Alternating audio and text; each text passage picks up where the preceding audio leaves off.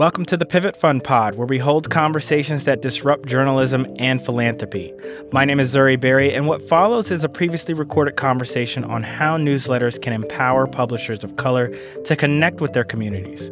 This conversation is sponsored by the John S. and James L. Knight Foundation and co-hosted by the founder of the Pivot Fund and its Chief Executive Officer, Tracy Powell, as well as Liz Alarcon, the founder and executive director of Pulso, a nonprofit media startup that shares news, history, and culture stories by and for Latinos. Tracy and Liz are joined by Mitra Kalita, the co-founder of Epicenter NYC and URL Media. Here's Liz to kick us off. Thank you, Tracy, for bringing us together and for allowing my curiosity to burgeon here to ask Mitra all of the questions about her awesome success and hopefully help us all learn as we embark on this journey and learn about the power of newsletters. So welcome, Mitra. Thank you for having me. Thank you, Tracy. Love you, Tracy. I'll do anything for Tracy. Same. Liz, it's great to meet you. I actually feel like I'm going to learn just as much, maybe more from you. Your background is incredible, and you've spent more time in Latino media and so-called ethnic media than I have. So I'm excited for this. Thank you. And I'm excited to meet you too, Mitra, in person, although we were mentioning before we hopped on that I'm sure I've e-stalked you before to learn about what you're doing. And I think to start to frame your story, you were senior vice president at CNN, and last year, everything changed. Can you walk us through your journey? And a follow-up question to that is, did Epicenter in NYC come first, or did URL Media come first? Oh, good question. Yeah, well, that's a part of the journey. So thank you. Thank you for asking the clarifying question first, because I think people get confused. And I think a lot of us actually feel this way in this moment where it's like, we're doing so many things. Is there, so I'm happy to clarify that. So the journey, I feel like the simple version is, the year of the lockdown, the pandemic, George Floyd protests, and, senior vice president leaves CNN to launch community newsletter, focuses on BIPOC media, launches a network. I feel like that's the on paper story. But because this is Tracy's thing, and I know I can't, her BS meter is off the charts. I would be lying if I said I hadn't thought about a better path for years, maybe even my whole career, right? So a lot of us who, I entered newsrooms through a diversity and journalism program when I was 16 years old, the Dow Jones Newspaper Fund. And it was a program that literally brainwashed teenagers to enter mainstream newsrooms and find jobs and ascend. And because I am also the daughter of immigrant parents, and I had this formal training on here's how it should go, and then you do this, and then you do this, and then you're going to be in charge of the whole world, and we will achieve this magical utopia of representation and diversity in our newsrooms, right? And of course, that is not how my 21, 22 years in mainstream media worked out. Now, I enjoyed a lot of success. I am one of the lucky, so lucky. And I still am a firm believer in the need for mainstream institutions. I think I've shifted a little bit in my thinking, and this happened in the last few years of CNN, from banging my head against the wall, showing them the change, to a place where I think it's incumbent upon all of us to redefine the mainstream. Meaning it's got to meet us as much as we meet them. Probably they got to meet us a little bit more, given how far the power dynamic favors mainstream media. And so that's in the backdrop of, these are not new thoughts before, but during COVID, this is this is my whole career, And so, I always say about Epicenter, it's not like I suddenly woke up and launched a newsletter because I cared about Jackson Heights. I've been giving my neighbors, extra cup of sugar or food or whatever, for my whole time here. So this is a neighborhood that I have a history with. My father landed in Jackson Heights in 1971. Like many immigrants, they moved to the suburbs. They bought a house there. I was raised in Puerto Rico, which is a little bit of a digression from being the daughter of Indian immigrants. And, everybody thinks I'm all about Bollywood and all that, but the Puerto Rico years were pretty significant.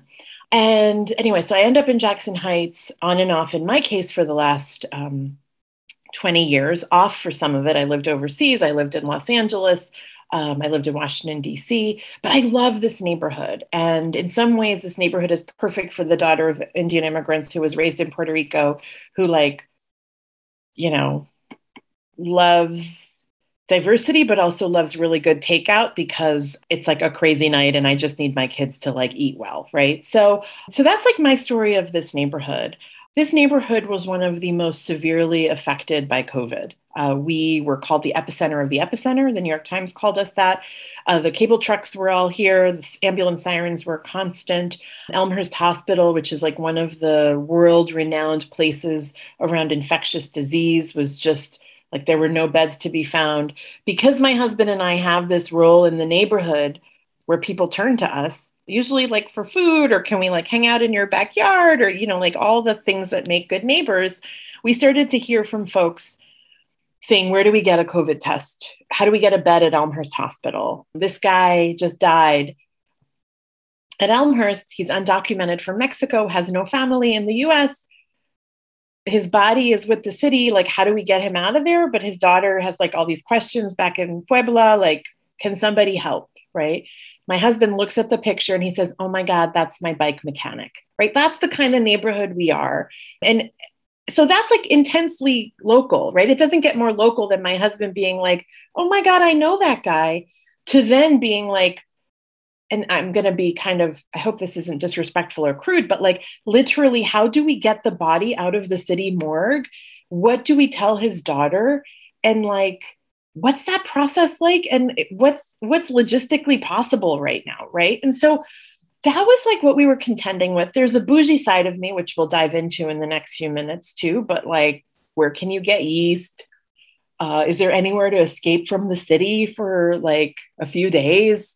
What's a good bike trail? What's a good park that we can get to? We live in a very densely populated, the same reasons I love living here are the same reasons COVID thrived in Jackson Heights, Corona, and Elmhurst. Those are the neighboring areas. And so anyway, this is our lives for a few months, weeks actually. And I said, well, isn't it interesting that I oversee digital strategy at CNN and run one of the world's largest newsletters, the 5 Things newsletter. And I'm really good at disseminating information. And yet I feel so helpless when somebody says, how can we do this thing that we need in our neighborhood? And I said, I would be pretty useless as a neighbor if I didn't leverage the skills I have as a journalist. And I'd be definitely useless as a journalist if I didn't somehow figure out a way to serve my community right now. Now, that might sound a little savory, and I apologize for that because I'm listening and I'm but anyway, so I started hitting forward on all these email requests, text requests, and it was the same 50 people over and over. And I realized newsletters allow us to basically do that action of informing people in the one medium that all of us are still on after 20 plus years of many, many different platforms and mediums. And I said, could we launch an email newsletter? I was still at CNN.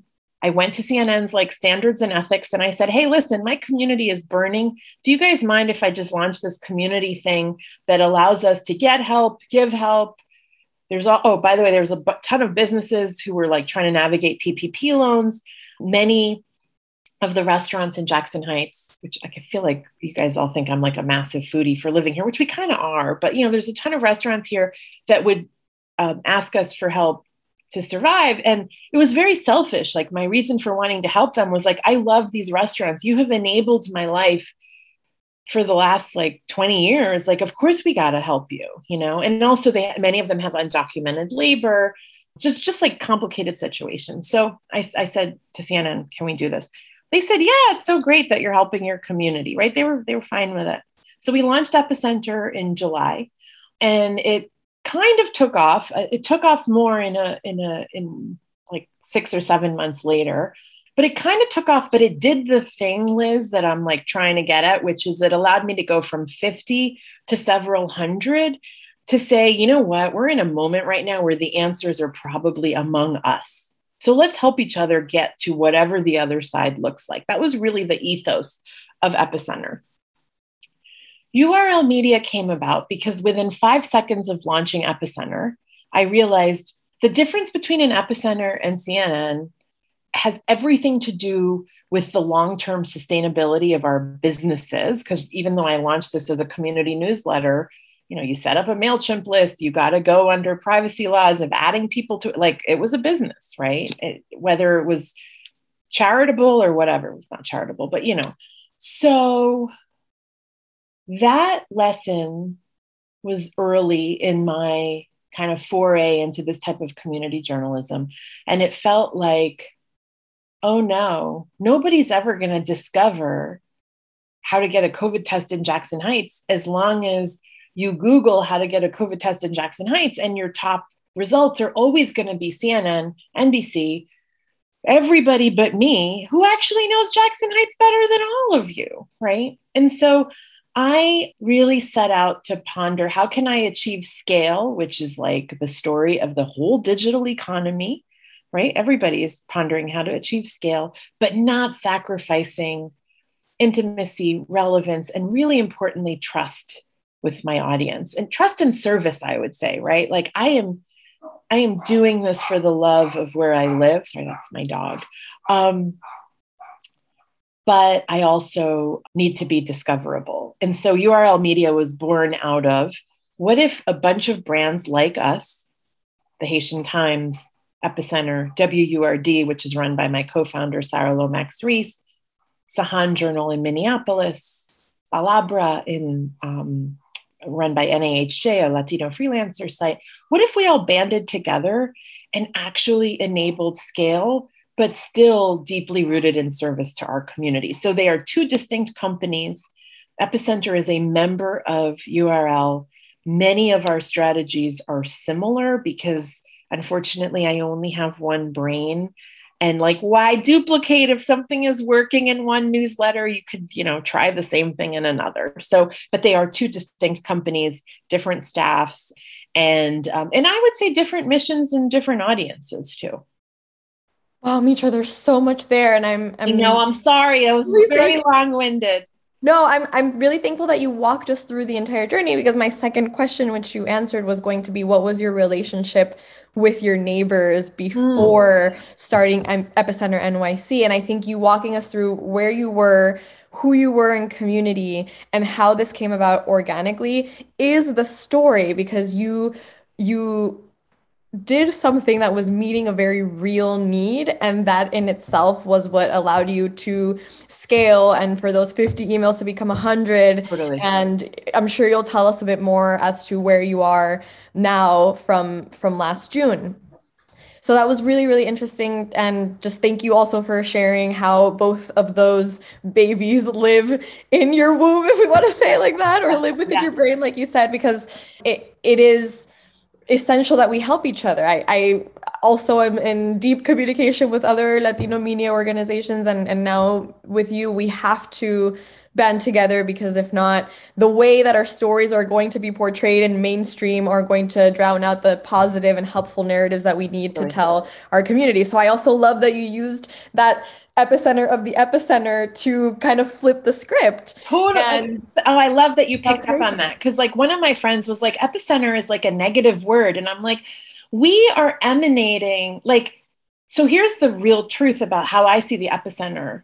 Like, COVID threw a lot of Americans for a loop. It was like, we have never faced adversity in our lives like this before. We've never faced uncertainty before. There was life before and there's life after. Guess what group of people know exactly that scenario?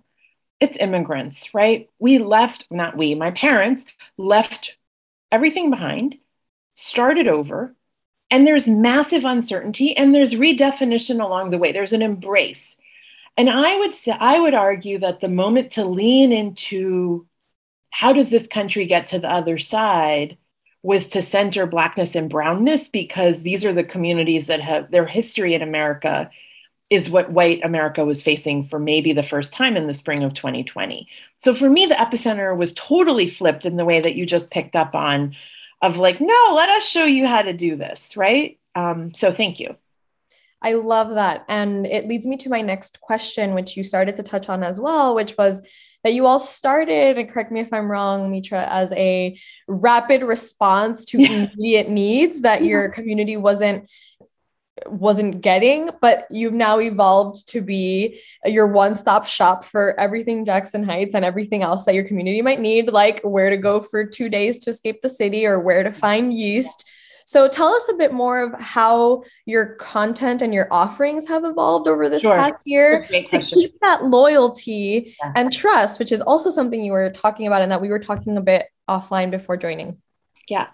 So we now publish, so under the Epicenter kind of media empire, this is Tracy's framing. Love it. Yes. Own it. So under Epicenter, we publish 4 newsletters a week, but we also have a podcast, many live streams, and we do a ton of community engagement IRL. And I would say the in real life part is something we don't even shout about much in our newsletters or on Twitter or on Instagram. We actually need to get better about that. But we do a ton in person that absolutely informs, to your point about identifying the needs of the community. It has everything to do with the content you're reading. We're just not always telling you like, oh, we hung out with 100 people and gave them like bags at the food bank. And like, this is how we know that XYZ is going on. So there is absolutely an on the ground component. Many times a week we're out there. The universe is expansive. So we run 2 newsletters through the Epicenter brand. One is really in the style of what I'm talking about, give and get help. It has a main feature, day trips. We always feature an artist getting the last word, and we pay those artists $100 for their submissions. This was really significant in the height of the pandemic when artists were like, remember us, like the people who make your city amazing. And so $100 might not sound like a lot, but just for us to be able to pay artists off the bat, we paid artists honestly before journalists. We just, because it was so clearly a community that was in need, they get the last word. And that's really important because like I want to end on a feeling of uplift and joy and empowerment. And I also think there's so much captured during these times of change that art gets right, and journalists, we're the ones who have to catch up to it. Right. So I'm married to an artist, so I kind of think about these things a lot. I've had to like take my very methodical, inverted pyramid style, rigid ways and open myself up to different forms of storytelling. And because my husband co-founded the newsletter with me, the artist feature was his idea, and I'm so glad we have it. It's incredibly grounding. It also kind of harkens to a newsletter strategy I learned at CNN. Our last item in the 5 Things newsletter was always a video. It was kind of a video that like was meant to delight you in some way. It was our most clicked, like it was a guaranteed high click video in that newsletter. I feel like I'm giving away their secrets, but that's okay. And because this is a newsletter framed conversation, that might just be helpful to kind of like, we often think about, how far people get, but we really are trying to give you a deliverable at the end that makes it worth it. And like, it's kind of similar to story structure. Like I'm obsessed with narrative and structures of how we write. And I don't see newsletters as dissimilar. So that was, that artist feature really is hopefully like something people feel treated by. The second one is a government and elections newsletter. It was a pop-up and it's been wildly successful. So as we're grappling with covering an Eric Adams administration, likely given the results, whatever happens next Tuesday, we'll see. But that's where that's going. And I welcome all thoughts on newsletters and coverage of government and how that can look ground up. It's intentionally and very publicly experimental. We launched another pop-up newsletter that has sustained for more than a year now called The Unmuted. And The Unmuted was born out of literally the last week of August of 2020, not knowing if schools were going to open or not, like in New York City. We were like, how do we not know what's going to happen? It was a crazy time as a parent. And we launched this saying, let's just answer some of those questions. Similar needs as the launch of Epicenter. It is our most engaged product. Open rates are consistently above 60% on that product. It's crazy, which won't surprise you because I think just like what it means to parent and get your kids to school right now. It's like we should get a medal every day. And that newsletter sort of leans into that identity, but also is very tactical. This is happening. Here's how you get homework help. Here's where you get mental health help.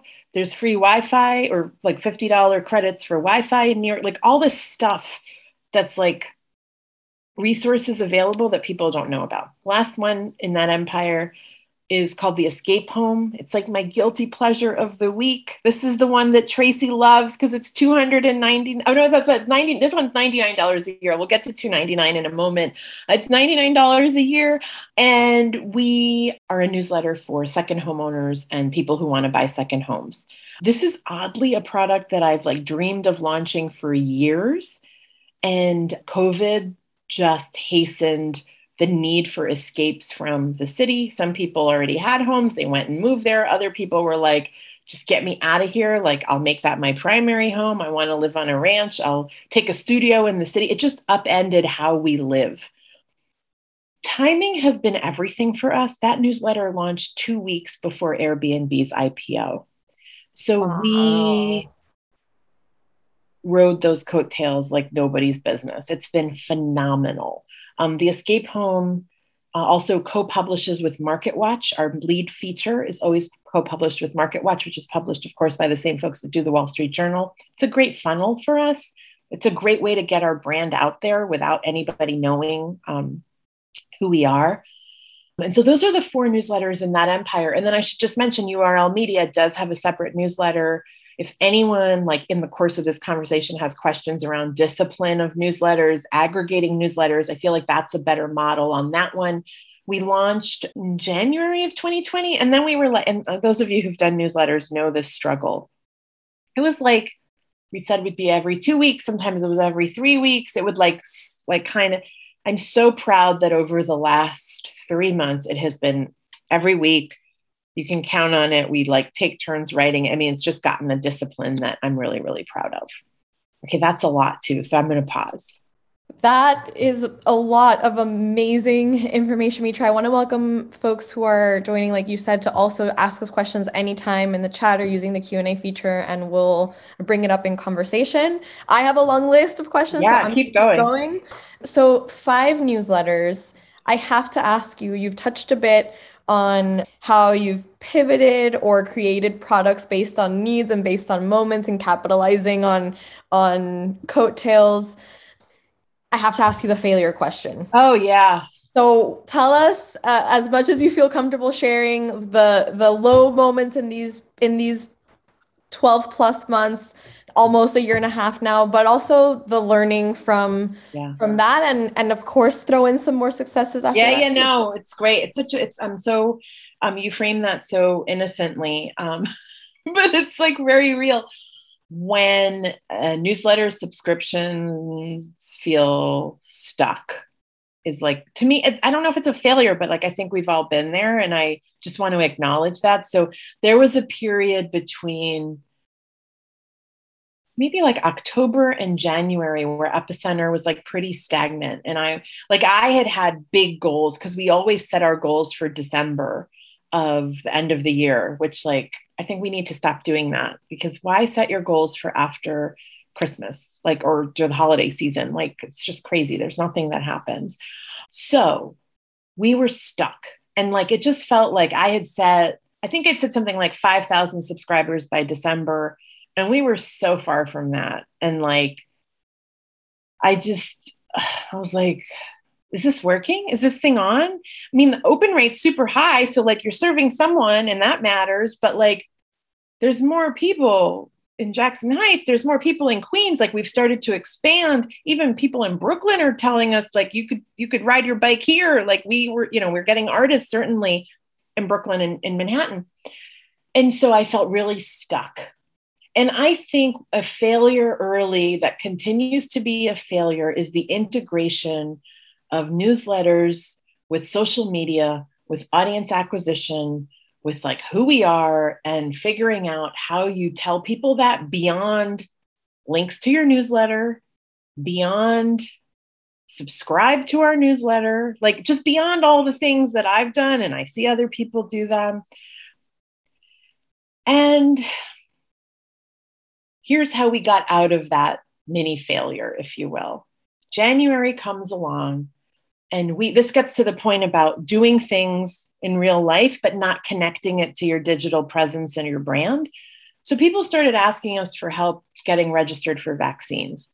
One of the projects we had done in the fall, which actually won this award in like a student competition because we worked with students at NYU, was the small business chain. So the students would interview a small business, they'd tell us how it's going, what we need, and like what makes us special, like super simple. Then they would nominate the next business, and then they would nominate the next business. And we did like a handful of businesses in this manner. It was like a cute feature.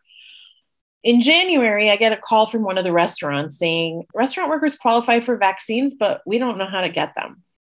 And I said, oh, I just helped my parents do this. It's super complicated. I can help. And so I helped 2 people at this restaurant.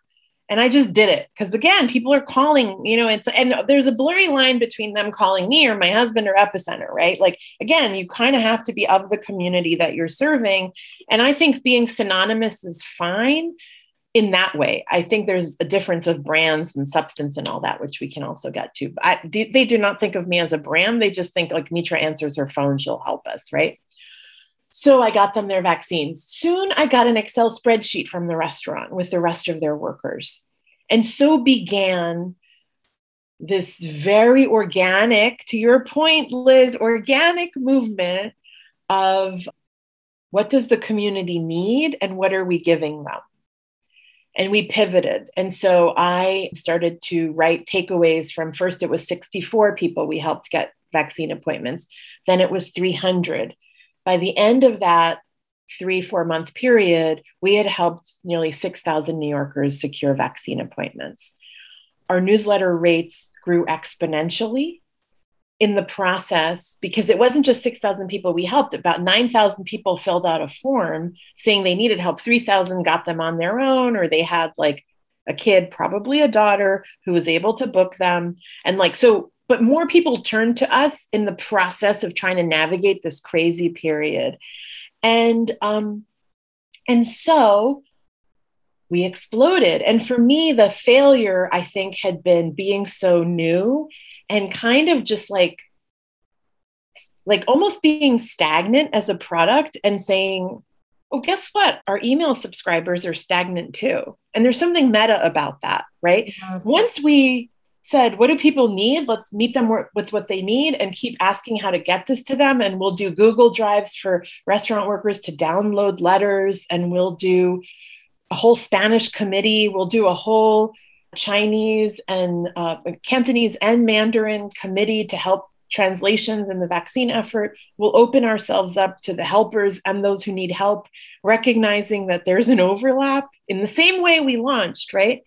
It changed everything. And so there's a part of me that like feels like I'm on steroids now, like pivoting all the time. But I think one, those are the times we're in. We are in a pandemic where like the CDC sort of pivots like every hour, right? Exactly. If we're not going to, for us not to pivot is to do a disservice to our people, right? Literally from a life and death perspective. The second piece is the technology and the delivery forces us to meet people where they are. And that is constantly changing.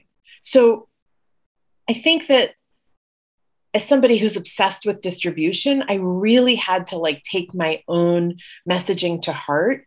And I tell the team this way all the time. We launched as a newsletter. We are not a newsletter company, right? We launched as a newsletter because we saw that, and that I think gets to the question of why newsletters and not a website.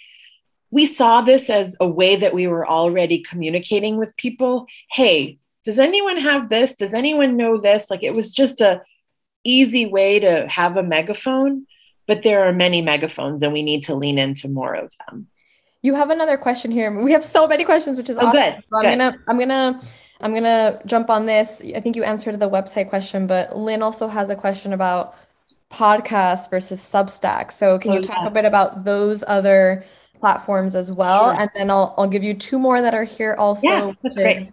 Getting into the details. So Tracy, I'm so glad. Yeah.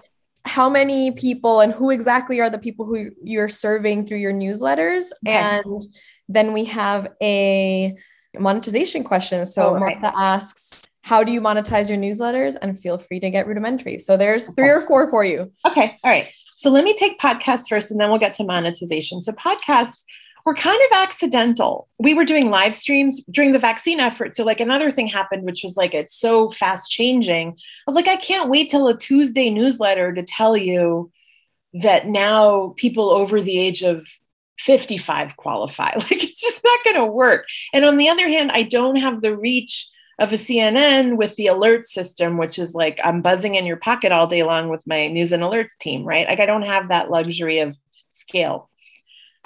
What I did have was really committed people saying, we'll help you figure it out. Like, because we had all these volunteers basically signed up to help New York get vaccinated. And I realized that what we had tapped into was almost kind of like a subset of your most engaged community members, which there's upsides and downsides of that, because it can also mean that they're the most, they have the most time, the most privilege, and they happen to be the whitest of our audiences, right? So there's a danger of going with people who are like, oh, I'll do that, because it puts a certain framework on your news and information that favors the people who have time when we're trying to serve those who might not have the time, right? So I was like, every volunteer meeting, I would open up with a version of that, like, check it.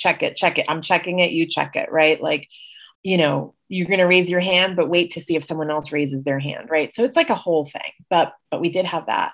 We were doing these live streams in English and Spanish, how to book your vaccine, like a lot of how-tos. Once they approved kids over 12, like, here's a talk with pediatricians because it just broke and you probably want to hear from a doctor right away. So we're doing a lot of immediate work.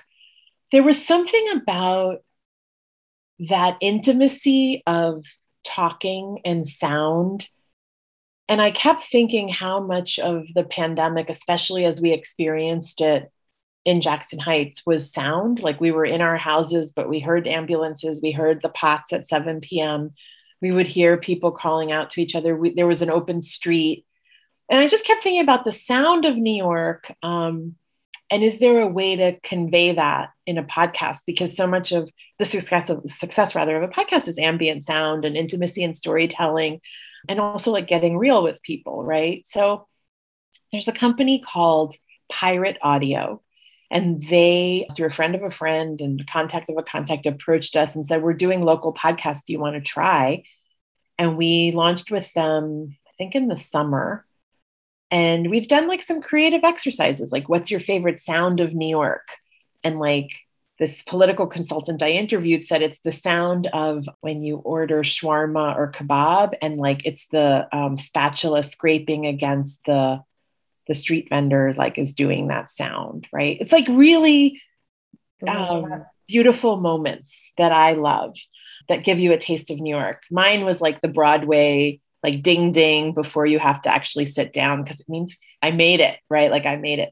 The subway, like stuff like that. So, and then we'll talk to a New Yorker. So the podcast comes in with the monetization piece. So how did we monetize our newsletters? So you probably feel like you're all over the place. Some of them are free. Some of them are community driven. This one, you're serving rich people in Long Island and rich people in Miami. Like, what's happening here? It's not a one size fits all, but we have a very diversified economic model by design. I have spent my whole career in outlets that sold one thing and suffered because they sold one thing. And even as you would say, let's do the digital thing, because they made more money or had more experience on the one thing, everyone favors the one thing, and everything else just kind of becomes like, yeah, we'll get to that, but this thing is really what we're all about, right? And so for us, monetization has been three parts of, like, it's like three legs of a stool. One is grants. So Epicenter got an early grant from the Ford Foundation early in like our existence, saying this is exactly the type of pandemic news and information people need. Thanks to Tracy Powell, when she was at Borealis, we got the racial equity and justice grant. We got a New York City grant for the vaccine work. And now we're taking those efforts that were like all over the place and zooming in on a one under-vaccinated zip code in Eastern Queens. And we have been a revolution there. We secured vaccine vans. We navigated bureaucracy. It's moved up more than 10 percentage points since we began our work. So this is like concrete like impact, right? It's amazing. It's amazing, amazing. So that's the grants bucket. And I'm hopeful that my narrative enables us to keep getting grants. Some of those are operations grants just to set up. The Borealis one specifically allowed us to hire a community manager who can hopefully shout about the work we're doing a little bit more to then like, serve more people, bring in more people, like change how government responds to things, all of the things. The second leg of the stool is advertising. So for Epicenter right now, McKinsey is an advertiser. If you subscribe to Epicenter, you'll see McKinsey. They have sponsored content. And it's been great because so much of McKinsey's publishing content is small business, diversity, why women are leaving the workplace. It's actually like a lot of stuff that's so aligned with what Epicenter and our readership is all about. Also, areas that I suspect we'll be getting into more with them is climate change, infrastructure, and McKinsey with its data is like operating at a high level. Epicenter is like on the ground, but on days like today, like we're still dealing with people telling us like my basement flooded again last night because of the rain. Like we're going to do that story, but grounding it in a partner that has like published research on climate change, infrastructure, and all that, I think is like totally aligned. And I really love that. The third is subscriptions. So Epicenter just launched a membership program, not overt subscriptions, because we don't have a paywall for anything I just mentioned.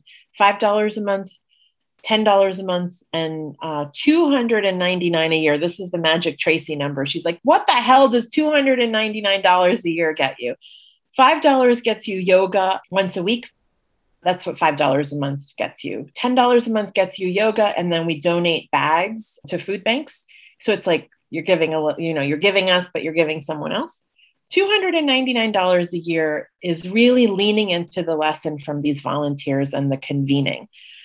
People want to be together. And I think we often think about our content as like what they rally around versus actually finding each other. And we're the glue that brings them together. And so for $299 a year, you can get a behind the scenes tour of a museum exhibit, as we just did at the New York Historical Society, where the curator takes a group around and tells you like how she got, Truman Capote's invite for this thing and why this person was wearing this and what this all means. It's like super fascinating because like it's kind of gossipy. So it's like great for me. And then my husband could take you on a gallery hop through Chelsea. I could take you on a food tour of Jackson Heights. We have our writer for The Unmuted, who also conducts, she does this anyway, hip hop tours of the Bronx. We have the tours of Little Caribbean in Brooklyn. We have a woman in Hoboken who I love it. She's taking like the bro-y culture of Hoboken and being like, we're going to do a tour of all the women-owned businesses in Hoboken, and you're going to talk to them about what they do. So we have all these offerings that are built around convening, conversation, hopefully people you wouldn't mind spending an hour with as they're talking about an aspect of the area or something that we've talked about in our newsletter that you would want to learn more about. The Escape Home is currently only monetized through the $99 a year. I do see, we've done some marketing partnerships where we've entered into like doing a study with Picasso, which is one of these companies that does partial home ownership. So like you could own an eighth of a home, which y'all might be like, why would I want to own an eighth of a home? A lot of studies show that people who own second homes only spend like 20 days a year in them. You're not there that much. So can you do fractional ownership? So we're starting to get into partnerships like that. We see that as having many avenues of monetization, including affiliate. So we do have affiliate links to Amazon with some products that we'll recommend there. I see that being a bigger part of the business. Right now, it's like picnic blankets and heaters and, like air purifiers. Everyone's been into air purifiers if they're like renting out their home. So yeah, I did get super granular because you told me to get granular in the monetization question. Amazon links for us, like I think we're going to have to try to find a partner and like that's more in the wire cutter realm.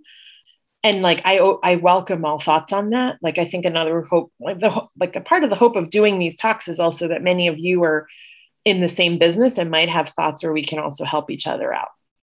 I have one more monetization question for you, Mitra, before then I answer one about newsletters and can share a bit about Pulso. Martha asks, as URL, which I understand to be an aggregator of other newsletters, like you were mentioning, do you profit share? And if you do, what do those agreements look like? Excellent question. So URL is really rooted in the sustainability of our partners. So we share from our 9 partners. We have had one ad deal that we actually didn't monetize against the URL newsletter. We monetized against everybody else's newsletters. And yes, we shared the pot there. We are in the process of hiring a VP of sales and revenue. The job is on our website, url-media.com. So if you know anyone who's looking, let me know. It's a great, great, great job. And that person will really be responsible to kind of answer your question of not just, we know we can upsell. We've proven that, right? We know we can upsell as a network that, on day one reaches more than 5 million users, right? Because of the partnerships and because of it's literally on the backs of these outlets that we achieve scale. What we're trying to do is develop a network that figures out the algorithm in a way that's better than CPM based. That's, we think one of the greatest strengths of our network is that people are in service to their users. So there's incredible loyalty that's created out of that. How do you quantify that? Is also an open question. And I would welcome thoughts on this.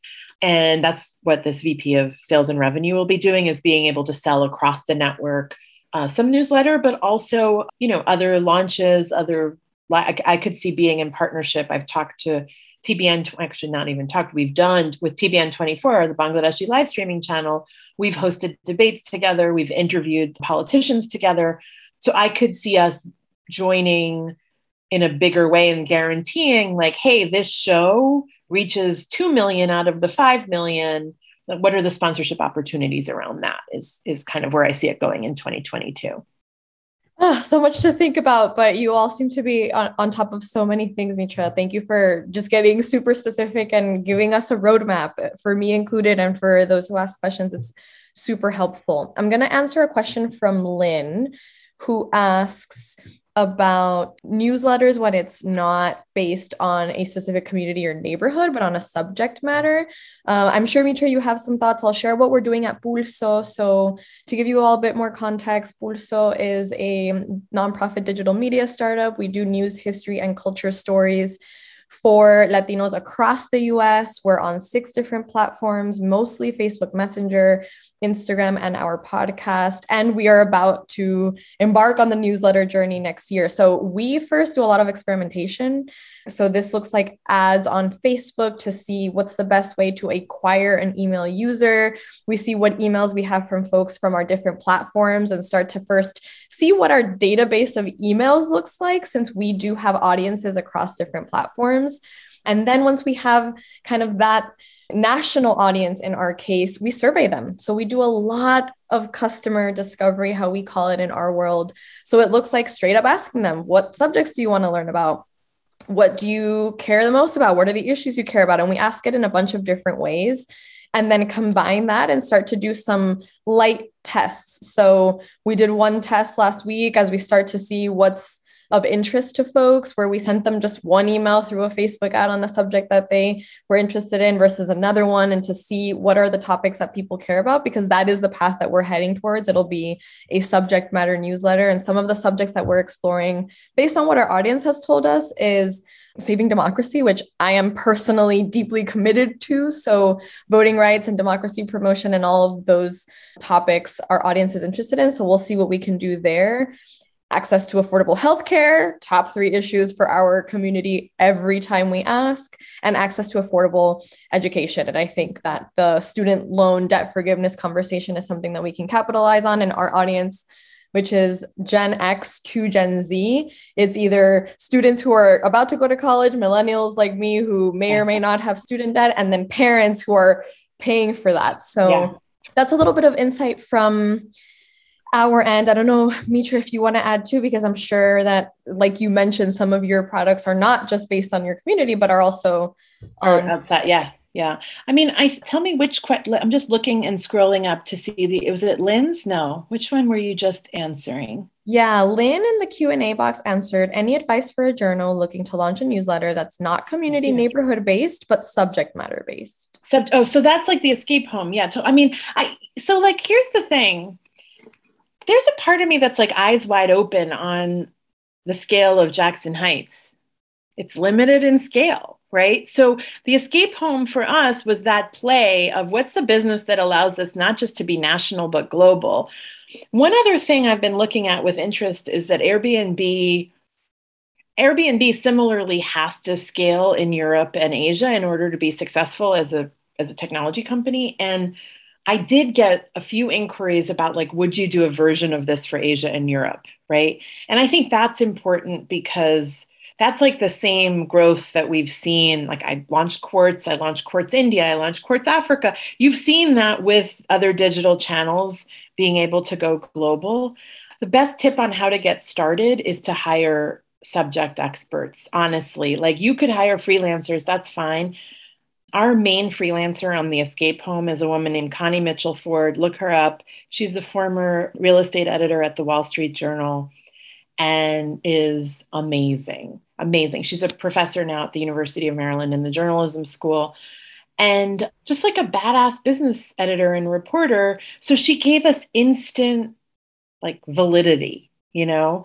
And then I was her reporter. I used to cover real estate at the Wall Street Journal. So like I was dabbling around a little bit. And I just think like who you put as the face of the brand in some ways, like early. Now she doesn't write everything because she's busy, but we will run stuff by her. She's caught so many mistakes.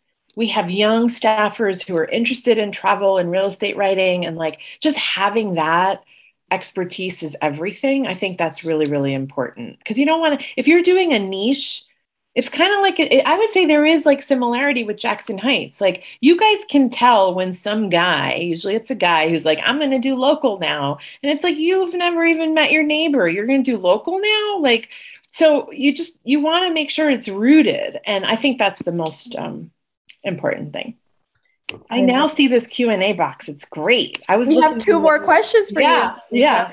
So Damaso asks, how can a legacy news org of color do a better job of promoting their newsletters? So you touched a bit about that being one of your challenges as well. And then Donna asks, do you have any partners in Texas, newsletters or other? Okay. I would love to hear from you in Texas. So I'll put my email in the chat. Okay. So the first question is on ethnic media, I guess like niche community ethnic media and how they can promote their own newsletters. So we just got on Apple News, game changer. And, you know, like, here's the thing. This is why URL media exists. You know, Epicenter, you got to hire a developer to get on Apple News. You got to pitch them stories every day. Like I do not have the bandwidth. Again, this gets to the point of like this, why are they successful? Like you got to wonder, like, what came first, that you hired like 4,000 people in your news organization or that you dominate the internet, right? Like it's just, so I can't hire 4,000 people, like, you know, maybe even 4 is a luxury.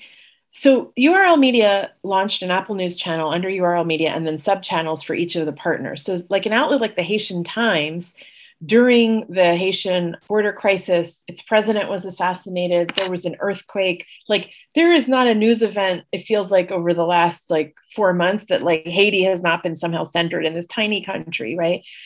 So I think one way is to leverage platforms in moments of news to like rise to the occasion, right? So those are the moments when I'm like, Gary Pierre, the publisher of the Haitian Times, like, I know you're so busy. You're going to hear from me like 20 times today because we're going to promote you on Apple News. There'll be a link to sign up for your newsletter. You're going to be on Meet the Press. You're going to be on MSNBC. You're going to be on CNN. You're going to be on NPR. And you're going to be on CBS, which is a true story. He was on all those things in one day because URL Media just kept pushing the Haitian Times. You got to get the Haitian Times out there. You're not going to, you're going to put your correspondent in Miami who don't even know where Haiti is? Like, get the Haitian Times, right? So I think it's being opportunistic when there's news is vital for your conversion. I think we're going to hit this point, and Liz, you kind of touched on it about who your people are and, chasing scale for scale's sake versus like, these are the 3 areas that we are trying to serve you in. We dominate in these areas, who's with us. And these are some other maybe platforms or places that we might go. So it's not just growing, like, I'm trying to think if it's vertical or horizontal. It's not quite the right analogy, but like, you're not just growing your number of email subscribers. You might be growing your Instagram presence because you're trying to reach Gen Z. And that's like, it's just not going to happen on an email newsletter, right? So some of the growth needs to be intentional around why and what is for me, it's always what's the community need driving this. So like, I'll give you one example from the Escape Home. The number of queries we've gotten from people saying, yeah, we're about to Airbnb our home. Can you just tell us everything you've written about it? Which for us is like a lot, but like I'm assembling it in dribs and drabs. I mean, I'm literally sending it to them because I'm like, that's customer service. It's also very inefficient. So that's making me think, oh, I should probably publish like an ebook or something small on how to be like a superhost on Airbnb and take everything we've done on it and put that in one place. And maybe that's sponsorable. Maybe that's micropayments. Maybe that's all of the above. But like the market is telling me that's a need, right? Does that make sense? So it's like not like you're innovating out of like, like my brain, which sometimes my brain is not really up with Gen Z. I hate to. Sometimes your ideas are not what other people like. It happens to me too. I always get worried, Mitra. I don't know if this happens to you, but when I am really passionate about a topic or something I want us to cover or share, I get worried because it's like, I'm too invested in this idea. It's probably going to bomb. Yeah, totally. Hey, I just want to drill something home a little bit. And I'm trying to figure out the best way to frame this question. But when, I so appreciate the question he asked. So when it comes to legacy ethnic media organizations, oh yeah, there's a struggle because there's such a need, content defeat the print edition. Are there stories or topics that might go on in the print edition that should not be going into a newsletter or even on their website? Yeah, but should stay out of the newsletter? Well, and I really feel for print products right now because COVID, like, especially for some of the weeklies or twice weekly in community media, and these are communities most affected by COVID. Like, are we really going to put CDC guidance like in there? Because this was a challenge I just want to make sure that I am in solidarity with both the question as well as the struggle, because this was in some ways a challenge for Epicenter as a once weekly newsletter, now twice weekly. How do we serve our communities?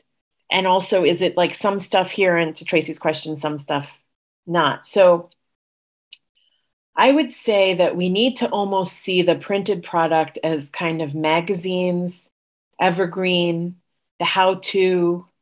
Also, own that news might be outdated, but could we like stick in a QR code or an email or a phone number? I just did this for our newsletter yesterday. We expect the next few weeks will be crazy on vaccines because of the ages 5 to 11 opening up and being approved for Pfizer. We don't know what this rollout will look like. We've heard mobile vans, pediatricians' offices. I don't know.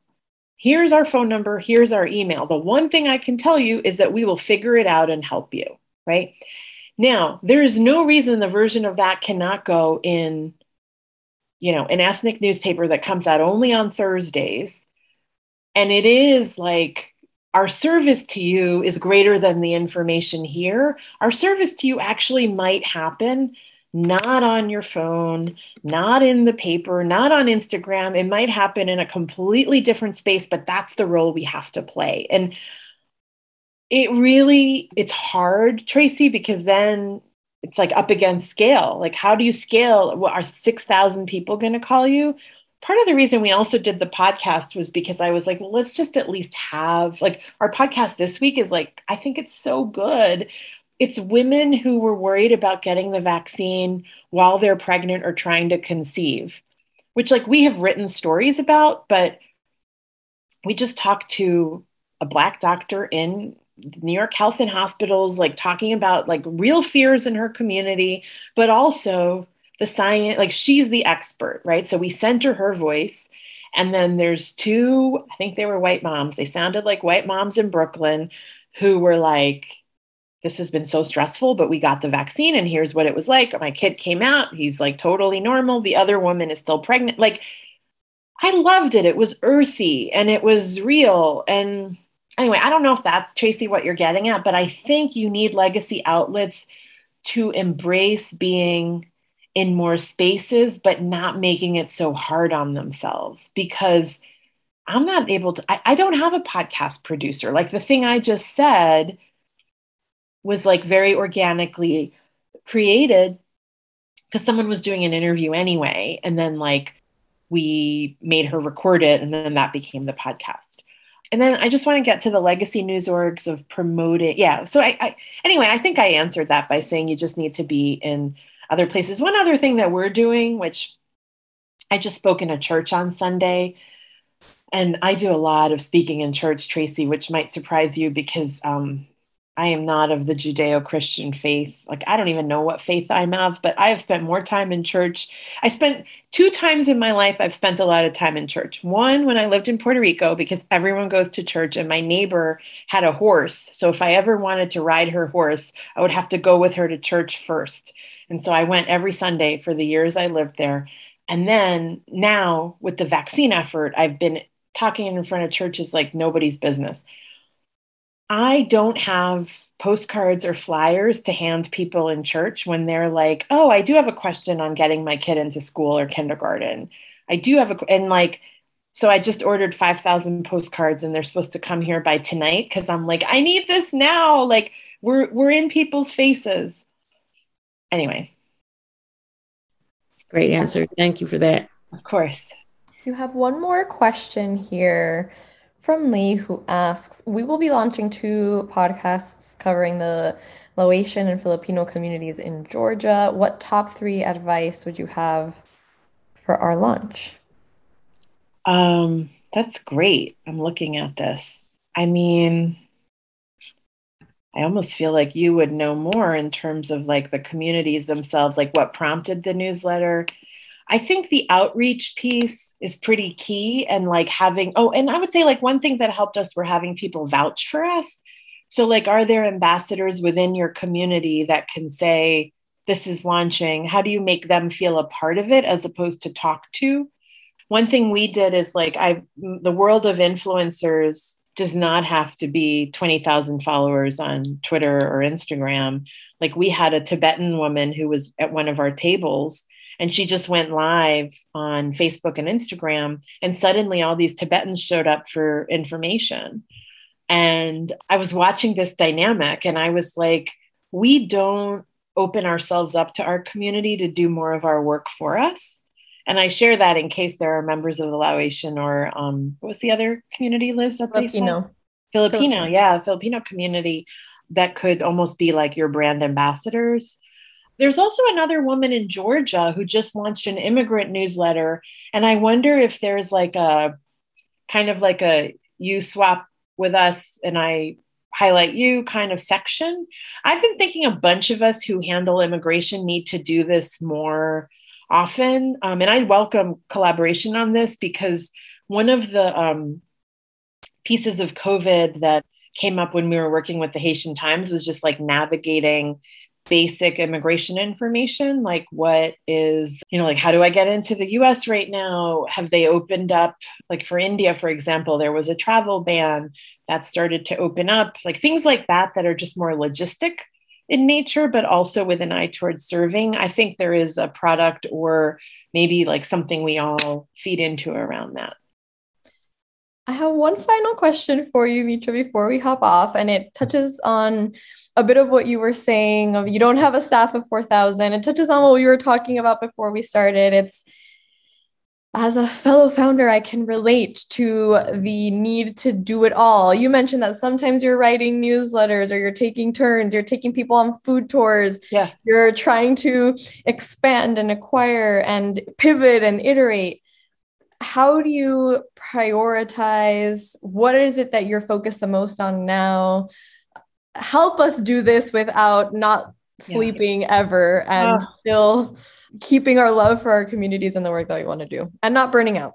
Yeah, burnout. I mean, I'm a little worried about burnout because some people are like, who's doing your PR? You're everywhere. And I'm like, I can't, first of all, there's like a few cardinal rules of being like a woman of color who is not just a founder, but like has like achieved any level of success in life, which is like, you never say no to your own people.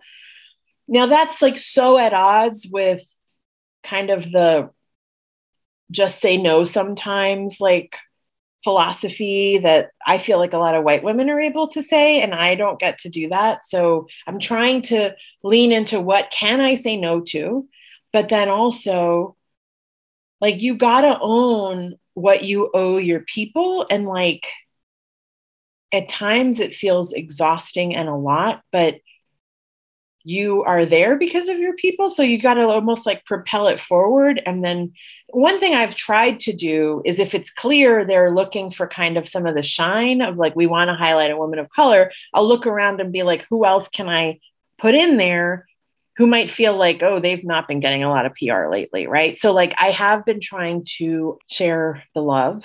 I did this even like for all my time in mainstream media, like when I would have like theater tickets, or like there was one week where I went to like a Madonna concert, Lizzo, and like Dave Chappelle. I'll confess, I went to see Dave Chappelle at Radio City like 3 years ago.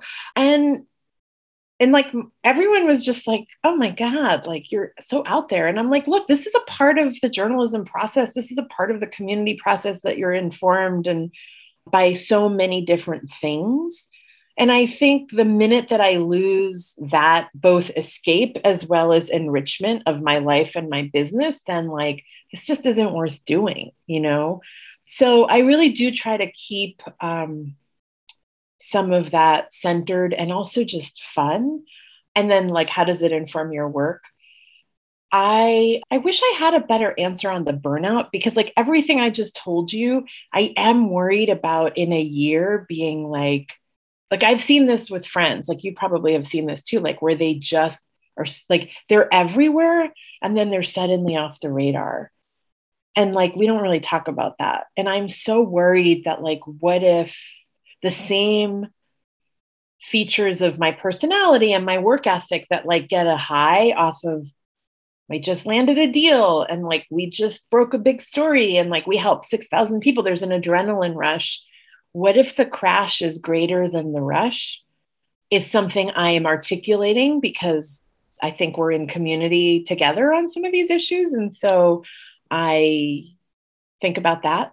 The weekly yoga that we offer to our community is also intentional. It started with our staffers, contractors, and freelancers as like a, hey, we just grew a lot. Like, let's do this thing, right? It's stressful and like take a pause.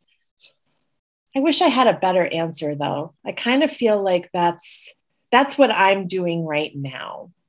I also call people randomly. So like everything's so scheduled and I'm on Zoom and this and that, but like I will literally just call someone and right away be like, nothing's wrong. I have no agenda. I just am calling. And I'll do this with like kind of badass founder type women. Like I'll do this with big people because I worry that people are not doing it with them. And I love when someone says, I'm just checking on you. I love when someone sends me flowers, or someone just sent me gourmet soy sauces and was like, thanks for doing this thing you did. Like stuff like that, really does brighten someone's day. This is my friend Mitra, every day, all day. She makes sure she takes care of folks and wants to make sure that she's including folks in everything. I love it. This has been a great conversation. It's been incredibly rich, and I'm going to share this recording far and wide because there's just so much wisdom that was dropped here. I so appreciate Liz and Mitra having this conversation. Thank you, Liz. You're so good. Thank you She's both. phenomenal. You're amazing. In the interest of transparency, yes, I did invest in both of these organizations, and you've just witnessed the reason why. I think they're both incredible people, organizations led by two incredible people. So thank you again. Thank you. And thank you for everybody who attended today. I hope that you continue to come and to continue to soak up knowledge. And we at the Pivot Fund appreciate and love all the love that we're getting, and hopefully we're sharing that back with you with conversations like this. Thank you. Thank you, Tracy. So Thank you. Thank you, Liz. Take care. Bye. Bye.